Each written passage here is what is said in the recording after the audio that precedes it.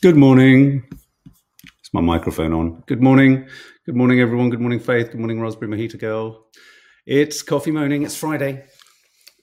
It's sunny in London. I thought it was going to rain all weekend. It's just been, I thought we were sort of going to be in a deluge. How is everyone? Friday morning. Hashtag Friday. Hashtag Friday. It's Friday. It's Friday. It's Friday. One day closer to Crimbo, guys. Oh, my Lord. And you may be wondering why I'm facing around this way now. You may well be wondering. Because, of course, even though the curly Grinches of Croydon are seeking to make Christmas all their own, we are not allowing it to happen, are we? I did a family guests members live last night. A number of you won some cards. I've got the card at hand. Where's the card? Let me just get this for you.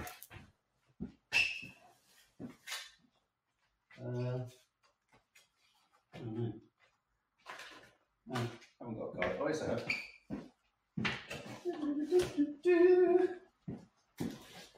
There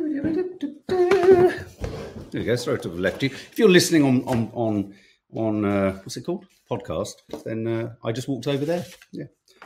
You could win one of, I'm just going to show it quickly. Those. So there you go. Some of those will be going out to those winners last night. Missed the family live last night. Sarah Withington, you missed out on such great fun. Sort of cozying down in the middle of a dark alley in southeast London, wondering whether at any point I was going to be carjacked. It was cracking. Hi, Alice Kearney. Welcome back. Curly Grinches of Croydon. That's it. Curly Grinches of Croydon. If you're watching, Dina, I'm watching you. I'm watching you. Prepare. In fact, talking of which, curious. Toffee seems to have left her kind of sentry post. Anyway, how are we all? Are we all good? It's a busy weekend incoming. Glenda the good bitch. You'll have to watch Vlogmas to find out if it went up and ended okay. I think the chalet is going to be all right, but if you watch last night's Vlogmas, I don't think the house will be. Hilary Daly, I was. My partner would be crazy if I stapled the chalet to the wall. I think Dina just had a few tequilas and just went for it. And Nadia just didn't care. Off to see Wonka, Sarah. I'm so trying desperately to find 2 hours this weekend where I can get out and see that. It'd be a nice one it feels like it'd be festive. It'd be a nice review to do. But my God, it's tight. Rachel Gadd, good morning. Happy Christmas to all, and thank you for all you do. Thank you, Rachel. Thank you. Thank you for joining us. So I've got a few clips to show you later today. What are we talking about? Philip Schofield dodges inquiry. The ITV inquiry, in fact, revealed its findings on the Toxic Culture Act this morning. Keir Starmer was confronted on a train to Scotland by a pro-Palestinian protester. We're going to be talking about that. Has anyone heard of Baldur's Gate? It's won the Gaming Award. The reason I popped that in the title was gaming is such a huge part of YouTube, gamers and gaming. I would have been hooked like a nut job into this stuff once upon a time. But sometimes I just think, you know what? Sometimes playing a computer game could be, for some people, their mindfulness. We're going to be mentioning briefly or remembering Benjamin Zephaniah, the poet, actor, writer, who tragically passed away this week. And yeah, brief update on, of course, the Israel-Gaza crisis, which will kind of intercept because we're talking about Keir Starmer being called out, if you like, on the way to Scotland. So she's on loose today, Hanny. She does loose on Fridays. So guys, this morning toxic culture. So this is the report. Obviously, this is all spiraled out of or spilt out of the controversy. Was there a controversy? Was it all too much hysteria? Was did everyone lose their shit too much? Were we right to be annoyed? All that kind of stuff. This is the inquiry into whether at ITV, or certainly specifically on a programme this morning, whether the work environment was one in which toxicity existed. It allowed Philip Schofield to have an potentially, allegedly, you could argue, sort of power-balanced, exploitative relationship. Were people too afraid to say anything? All this kind of stuff.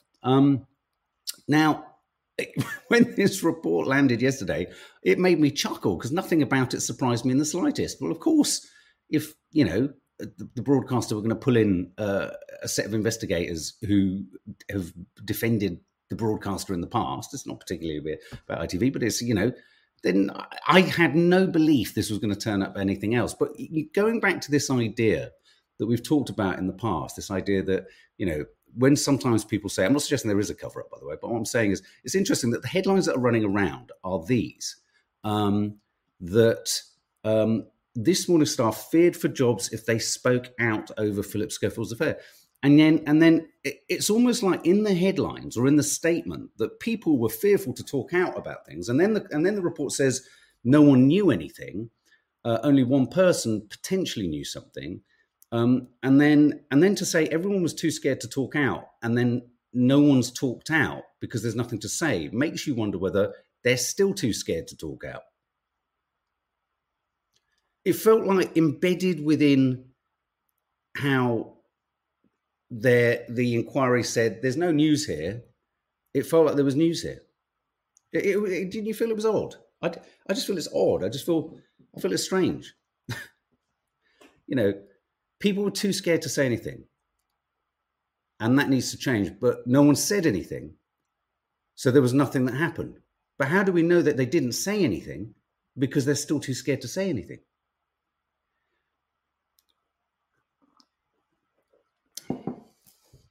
Do you know what I mean? Lizzie Russell, the culture around the Philip Schofield thing is really worrying for not only what's still there to say, but also other industries with potentially the same cultures. Exactly. This is one of the issues, isn't it? My thing on it is when you've got the police investigating the police, or if you've got a set of lawyers who've worked for a broadcaster investigating the same broadcasters, or if you've got people in their own business, you've got to get someone else in, get an independent inquiry in to do it. But then if it's based upon what people are saying, and there is a culture in most industries of people worried about the implications for their job, then how do you know that's not enacting or happening in the process of the inquiry? How can you say people are afraid to talk and then not think that might have some bearing on what's been said to you? Anyway, the interesting detail in all of it was that Philip Schofield himself declined to take part in the review because of a risk to health. This is the idea that he's in such a bad place that he reluctantly declined. And of course, let's not forget, he admitted to what he described as an unwise but not illegal relationship. Jane Mulcahy, KC, said of 48 people interviewed, only one reported any knowledge of the affair, a former junior member of staff. She said many employees remain convinced that to speak out. Now, this is the point. So she said many junior employees remain convinced that to speak out will have a detrimental impact on their careers. I don't see how you can say that as a finding of an inquiry and not think that may have informed what information you were given. Capture that grade. There was a phrase in the report that says even the main talent should follow the rules, surely including the main talent, not even. Good point. Good point. There's also talk at the same time that Holly Willoughby might be going back to that vital show, Dancing on Ice, or Dancing on Knives. Lizzie Russell, understandably hard for him, but can you imagine how the young man feels who has this on him for the rest of his career and others involved? She does talk in the report about how, whilst Philip Schofield certainly was there in a sort of, assisting role at the beginning of this runner's arrival at ITV, that the runner in question very much moved up the rungs of their own accord. I suppose all I feel about all of this is it just feels like management speak, having spoken to managers who've given management speak. So there you go. That's what I think. Right, I'm going to show you a clip now, and I want you to tell me what you think of this. Where is this? This was yesterday on a train heading up to Glasgow, but certainly for a fundraising event for the Labour Party. How many more children in Palestine have to die before you call for a ceasefire? Over 7,000 children have died over 7,000 children have been slaughtered by Israel. This is unacceptable. What happened to human rights? What happened to democracy? We call for peace, we call for democracy. We don't see any of that when it comes to the Palestinians. 7,000 children, how many more have to die? 20,000 people, how many more people have to die? This is unacceptable. Where is your humanity? Sir, where is your humanity? Please don't touch me. Please do not touch me. I'm not doing anything wrong. Okay, I'm not doing anything wrong. This is I've paid for a ticket. I'm on the train. Transport, please.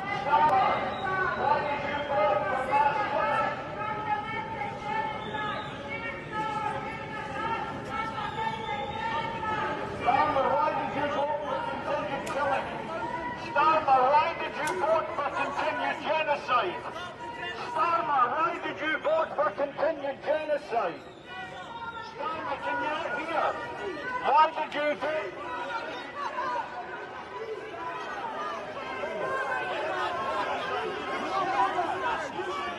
STARMER, you should be in prison. STARMER, you should be in jail. Shame on you! Shame on you!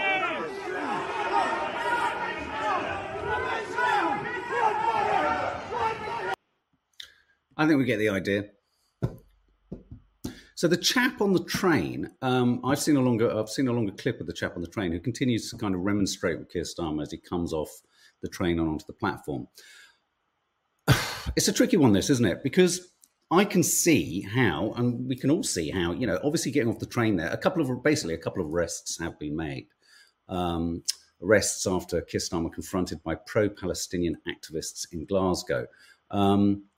He was met with shouts, as you heard, of "You're facilitating Israel's genocide in Gaza. You should be in prison," etc. I think what this speaks to, a couple of things here. It must be incredibly worrisome if you get off a train and you're surrounded by crowds like that. Now, I think it's pretty. I'll tell you what I was surprised by. Before we get onto the Palestinian thing, I was surprised by the fact that he didn't have a sort of stronger security. I mean, he's got security there, but I was amazed that he was as sort of, in a sense, vulnerable as he is, because it's quite clear from all the polls, regardless of what we think of his current policy on Palestine, that he's going to be the next prime minister, or certainly Labour are going to be the next government. So you're very much looking there at the leader of the country. And so I was struck, if I'm honest, forgetting his political persuasion, forgetting his political policies, by how vulnerable he appeared. It's a very good point. It's still safer than those in Palestine, absolutely. And I think this speaks to something or a number of things that are very important. And it raises, and the guy who remonstrates with him on the train mentions a couple of really important things. Aaron Bullimore saying Keir should be in prison is extreme. He's not responsible for the situation in Gaza or how we respond to it, but not surprised at the protest. Keir sticks to the middle. Well, I think he's partly responsible for the lack of any increase. But here's the facts of the matter: if the UK and the US were to exert more pressure on Israel to conduct a ceasefire or start a ceasefire, there's no two ways about it. Benjamin Netanyahu would not observe that, but at the very least, the US and the UK would be sat alongside, as we've talked many times before, approximately 120 to 140 other countries in the world that also believe a ceasefire is what's required here. Again, I think we've kind of come out of this era of thinking to call for a ceasefire is to somehow say you support Hamas, because I don't even understand that comprehension. It's such a fallacy and such a passive-aggressive way to silence criticism over a strategic policy of a country that has gone too far. I mean, there's no two ways about it. It's like for all of the, we're getting to a point now that, God forbid the atrocities of October the 7th had continued for another day and another day. We've seen an appropriate outrage, absolutely appropriate outrage at what happened on October the 7th. But we're not. But if that was to have continued day after day after day after day, as it has done in reverse for Palestine, it's just quite remarkable that there's no comparison between the situation for the innocents involved. The thing that the guy also says to him on the train is, our democratic right. I think this speaks to a frustration that our system allows no, in a sense, dialogue with the excuse me, with the policymakers of this excuse me, sorry. The system we have allows for no dialogue. There's this sort of, saying we live in a democracy, we have zero capacity to express our opinion, because as the marches have proved, no one listens. Doesn't matter what huge swathes of people think. It just, thank you, bless you. It seems to not matter. And so I think, I think the guy on the train was much, much more politer, but firmer.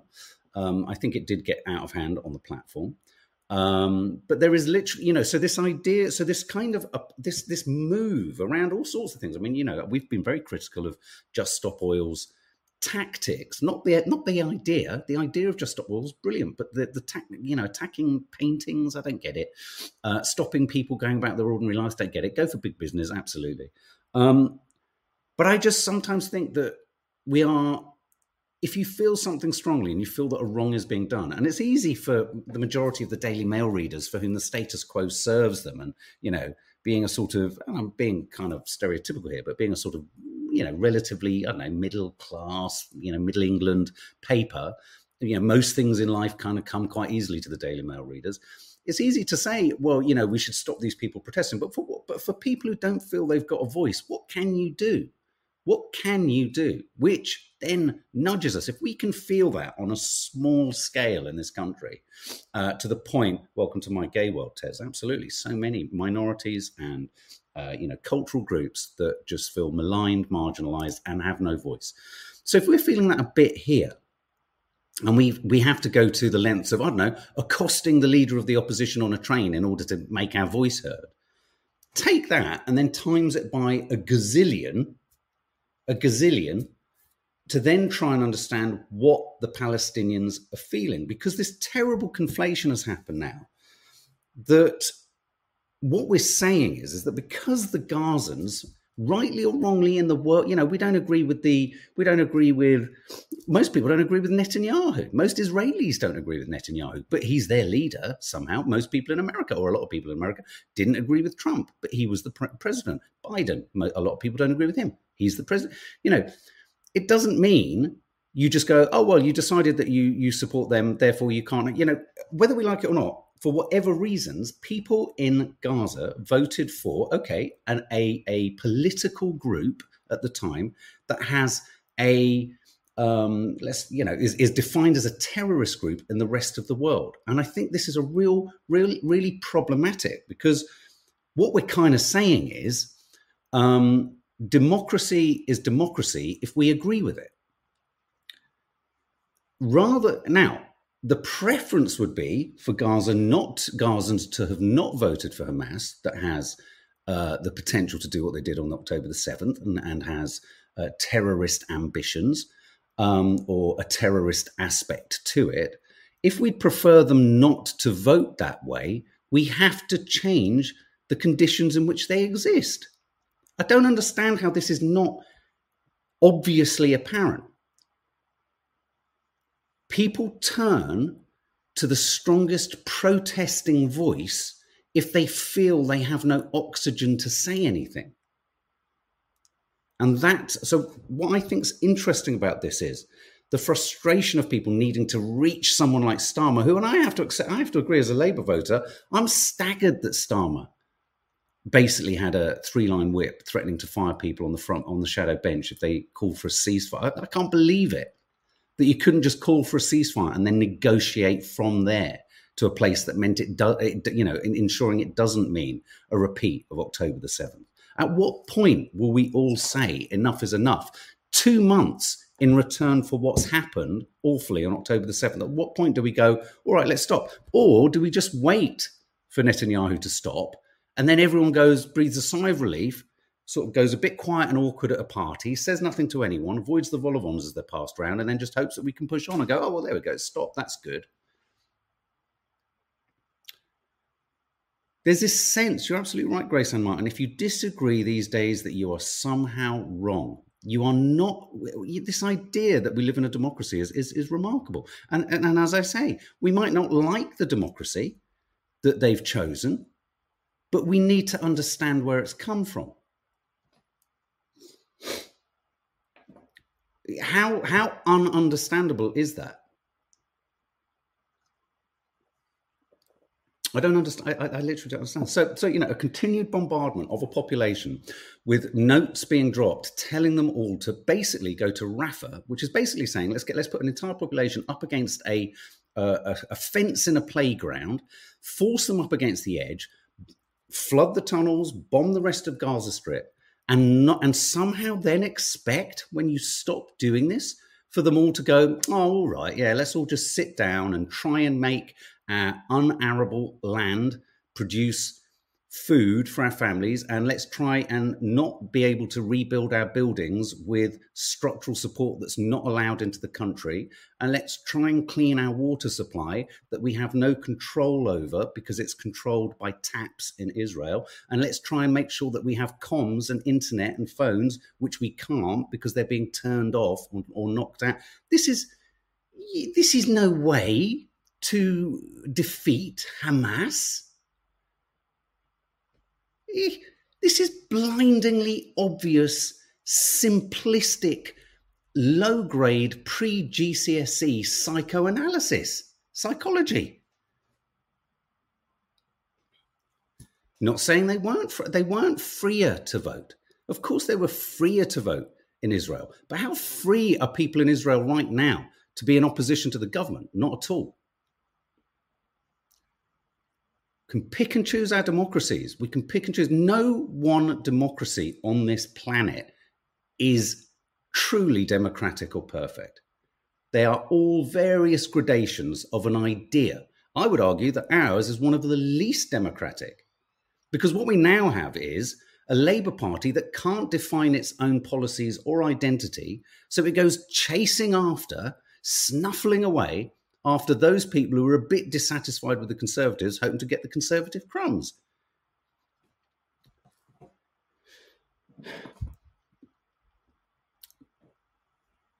I think it's an interesting word you use there, Francesco. I get what you're saying. Freer in Israel absolutely freer in Israel to vote for what they want to vote for. I mean, you have so many children have died there. I mean, we've got an entire generation of various ages coming through this crisis who are going to essentially go, where's mum? Where's dad? Where's brother? They were killed in the, what are we going to call this? The 2-month war, the 3-month war? What? And they're going to go, oh, okay. Oh, all right. That's fine. Yeah, we'll just live, peace.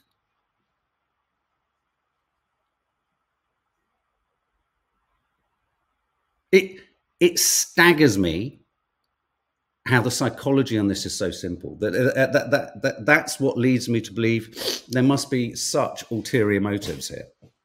No, I get what you meant, Francesco Bastos. Absolutely. What I meant with Israel being free to vote in Palestine is that I blame Israel. No. I mean, this isn't about blame. I agree. It's a fallacy to suggest that the choices the Palestinians have made in their governance or self-defense, because let's not forget, it's an occupied territory. It's a fallacy to suggest that the decisions they've made about their leadership have been made in the idyll of sitting in a garden square casting a vote. It's just madness. It's madness. So what am I trying to say about Keir Starmer? I'm profoundly disappointed by him. He is going to be the next Prime Minister of this country because Rishi Sunak has just guaranteed that by his yet further philanderings around the Rwanda deal. I mean, what an absolute load of nonsense. I just am staggered. I'm staggered, disappointed, and offended, actually, by Starmer being unable to even step towards the word ceasefire after 2 months. I mean, it's getting to the point now, with each day that goes by, I look at my watch and almost go, come on. It would be far too late and it wouldn't change my opinion on you, but surely there's got to come a point where it can start to kick in, no? I think it's outrageous. And so what I'm trying to say is, there was a definite threat on the concourse there. I could see how that would be very nerve-wracking for Starmer. But I wonder whether he walks away from something like that thinking, wow, why are these people feeling this strongly? What am I not doing right in relationship to them? Or does he just go away thinking that was irresponsible, outrageous, and we need to do more to kind of protect me? Rather than thinking, it's that thing in an argument. You know, when you have an argument with someone or you tell someone, as a parent, you sort of say, maybe ask yourself why I'm cross. I don't want to be cross, but maybe ask yourself why I'm cross.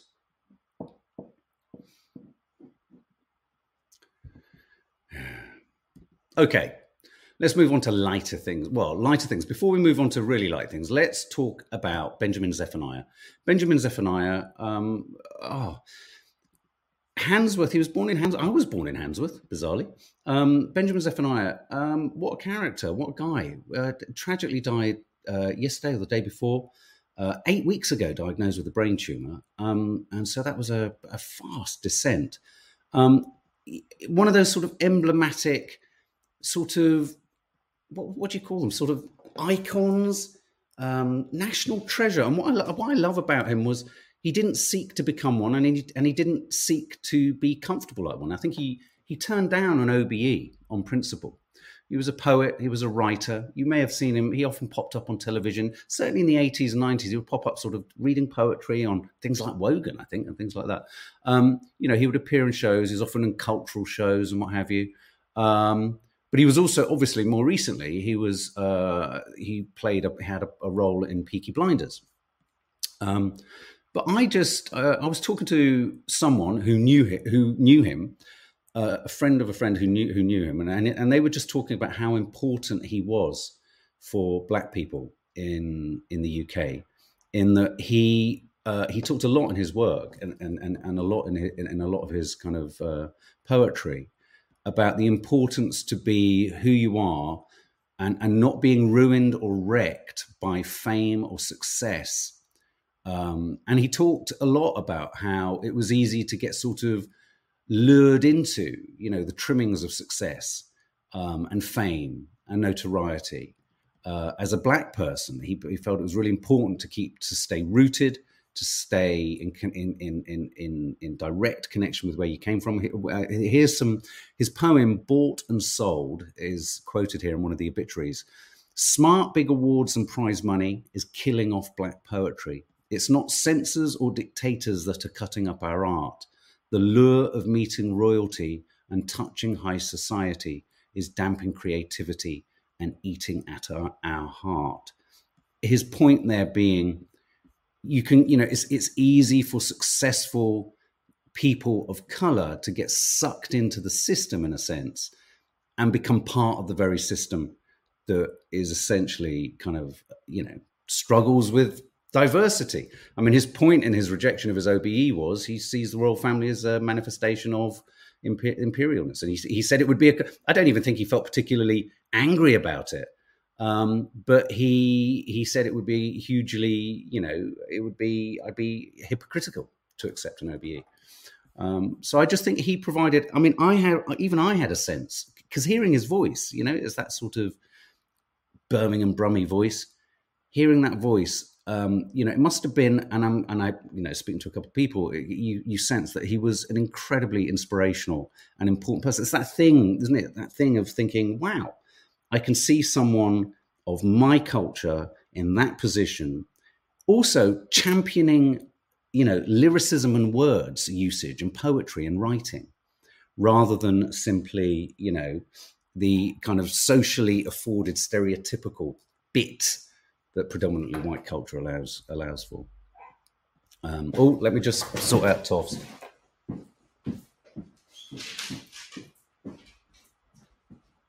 Come on, Toffee. Oh, sorry, I thought she was trying to get out, so I'm so tired.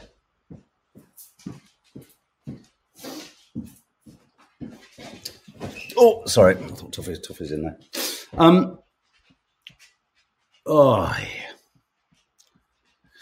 Anyway, there we go. Remembering Benjamin Zephaniah, bless him, and his family.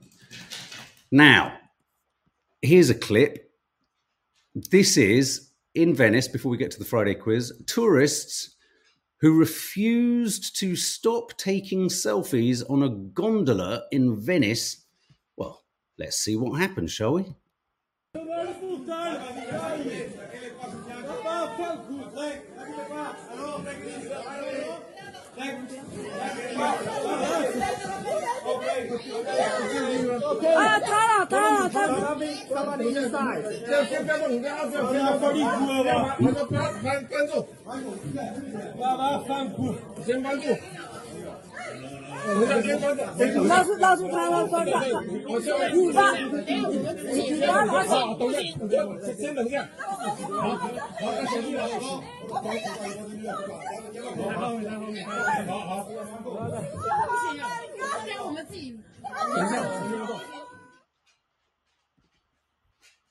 Quite funny.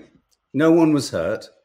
No one was hurt. I'm just going to pop it up once more whilst I just go to the door.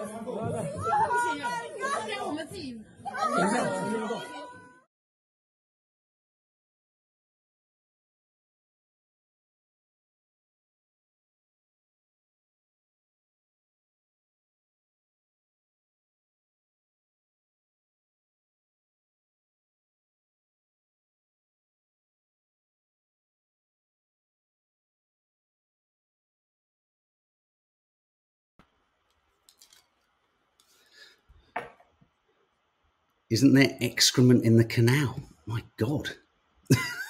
There's a thought. It is dangerous, isn't it, to fall into the waters of Venice? And another, well, I say this isn't funny, but this was a clip that came out of who likes Chevy Chase? Chevy Chase, he was rolled on. I don't think he was rolled on in a wheelchair because he needed the wheelchair. I think it was then this is what happened was he was at a National Lampoon's kind of vacation and get together. Chevy Chase, another glitch, standing on stage with his hat on there.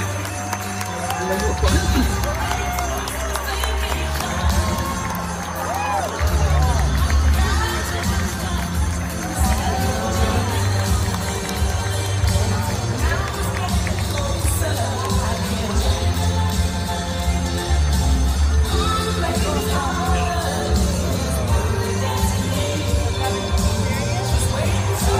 And then he sat for the rest of the event with an ice pack on his knee. Seems to be the thing at the moment. Poor old Stephen Fry fell off a stage, didn't he?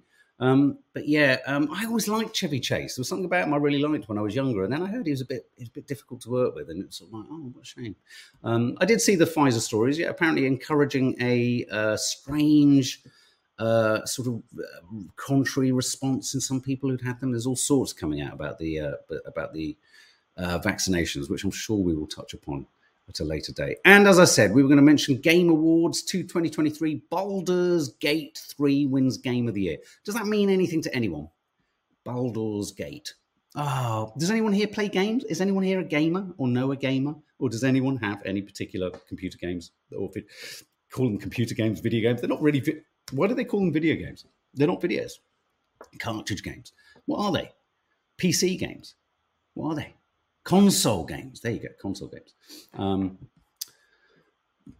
Omar Jones and Zadran absolutely did see the article about the 350 men stripped. Absolutely. They're diabolical. To be fair, actually, I was quite, relieved to see that even Sky News was running it last night, saying that they're having to look into it. The nature of the footage. VR games. I watch a few gamers. I love being games. Bev Berry, my kids will know Sarah Withington. I love Mario Kart. Yeah, you see, I'm the Atari generation. I played that game E.T., which we then discovered in later years had a bug, and you could never get fucking E.T. onto the ship. So how many children of my generation sat in their room with an Atari joystick that was very blunt, trying to get him on a ship, and he could never freaking take off? That was frustrating.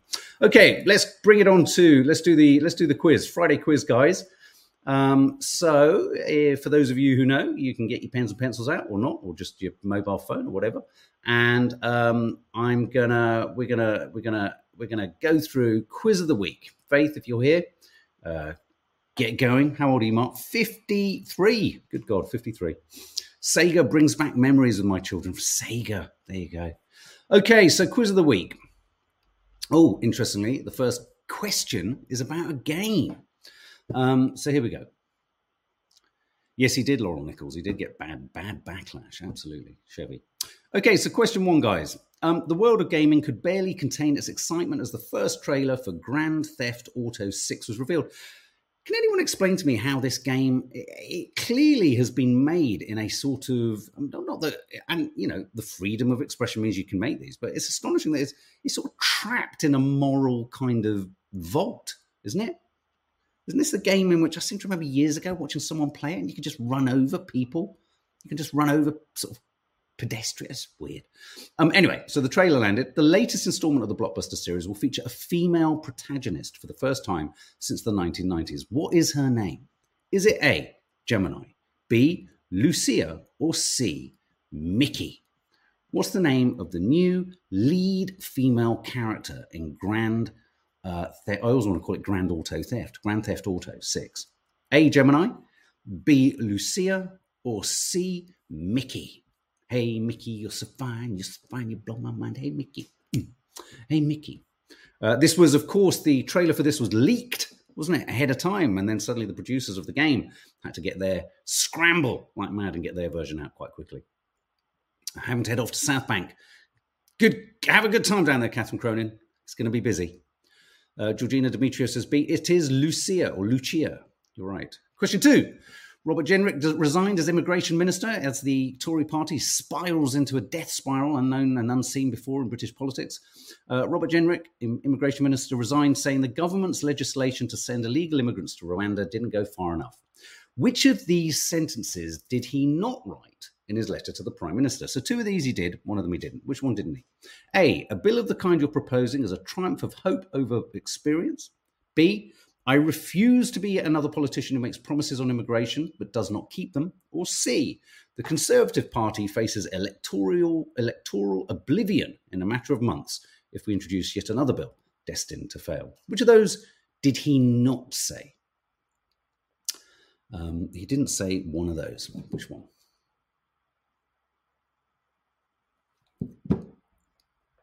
And the correct answer is C. Raspberry Mojito Girl, you're right.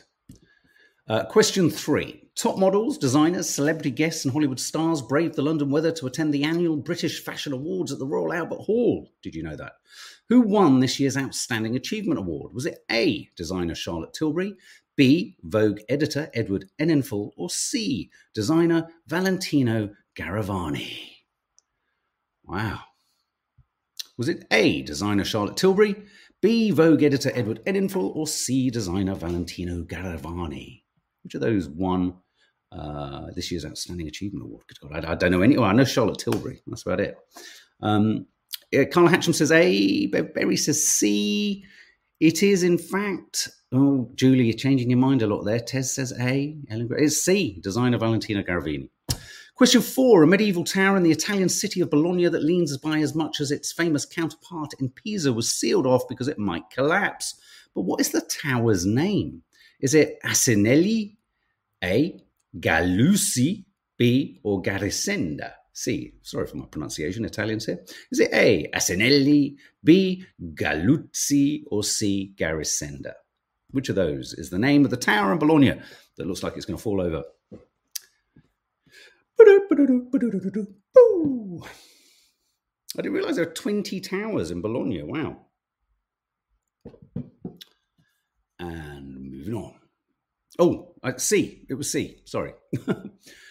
Question 5. The Trafalgar Square Christmas tree, a traditional centrepiece of London's festive celebrations, was unveiled. The tree is an annual gift from Norway for supporting the country through World War II. But in which year did the tradition of Norway sending us a really crap-looking tree start? Was it A, 1945, B, 1947, or C, 1951? A little bit of logic here might prevail and get the right answer. When did the tradition of a shit Norwegian tree being sent to Trafalgar Square start? Was it A, 1945, B, 1947, or C, 1951? Faith Goodman banging in on the correct answer there. It's B, 1947. Question 6. Tributes were paid to Sandra Day O'Connor, the first woman to sit on the US Supreme Court, who died aged 93. By which president was she appointed? Was it A, Jimmy Carter, B, Gerald Ford, or C, Ronald Reagan? I guessed, and I guessed wrong. It certainly wasn't Donald Trump.